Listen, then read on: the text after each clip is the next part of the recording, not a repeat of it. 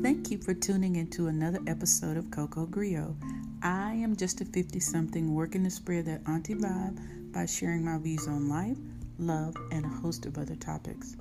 Well, let me just start off by admitting I'm a super nerd and I love the pyramids. The Great Pyramid at Giza is an amazing wonder made of 2.3 million limestone blocks that are so closely built you cannot even fit a broom straw between them. It is an incredible structure. Tonight, though, I want to talk about pyramids that are not so incredible, and they are causing major harm in many communities. The pyramid scheme and pyramid perils.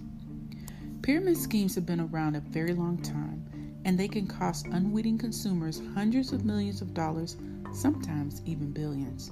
Tonight, I want to talk about 3 pyramid schemes, and I hope that none of you will fall victim to these schemes or any of those like them.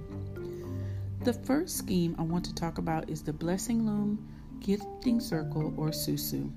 As hard as it is to believe, some people are even attaching the Black Lives Matter movement to variations of this scheme. Unacceptable. These schemes rely on the exploitation of co-workers, church members, friends, and family.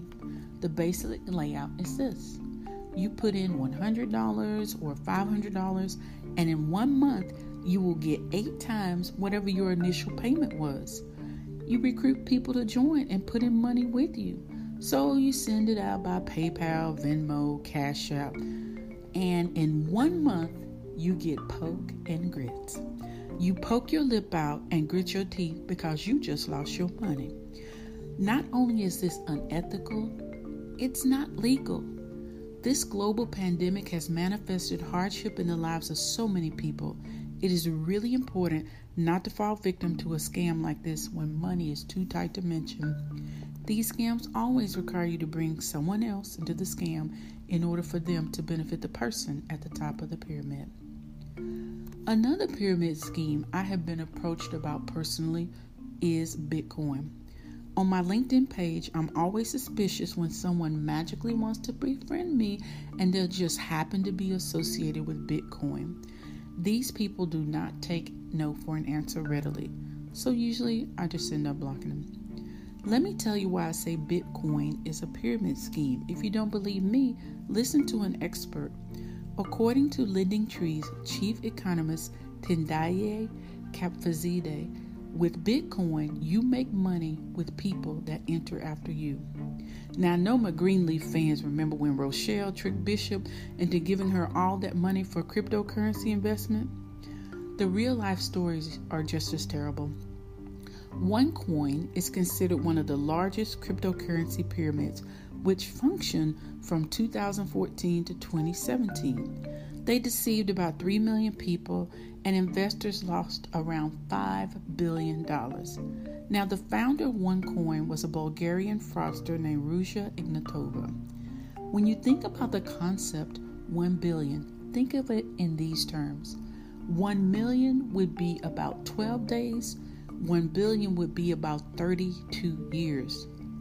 The amount of money people lost behind this scheme was devastating.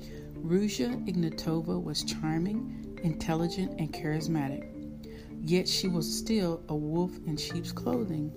But she lived up to the name because people ended up with OneCoin. The last pyramid I will mention this evening involves a place that many of us hold sacred, the church. Now, you might not respond to someone who emails saying to you that, oh, you are the sole heir to a fortune left to you by your Nigerian uncle and you just need to pay the taxes. But what happens when someone gains entry into your personal arena by way of the church? There have been several examples of churches wanting to promote wealth building among members, so they allow charlatans to come in, address the congregation, and in one instance, a promoter was selling these promissory notes.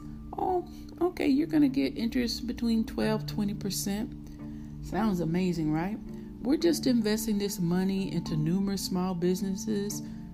No, investors lost $11 million. His gateway to the members' pocketbooks was the church. On a personal level, I have to say that I had a friend that I cared for greatly. and she died penniless because of pyramid schemes. No matter how much I told her that it was a fraud, she refused to believe it. The result was that she lost over $250,000 that she had amassed prior to investing in these schemes. Even after her death, these fraudsters were still taking money from her bank account, which had gone into negative status. Any association with fraudsters has a negative reward. Watch out for the warning signs.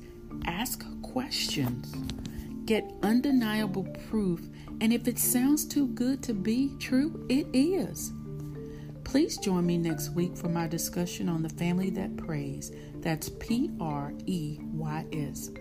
Thank you for listening tonight. I wish you good health, good fortune, and a good night. Coco Griot out.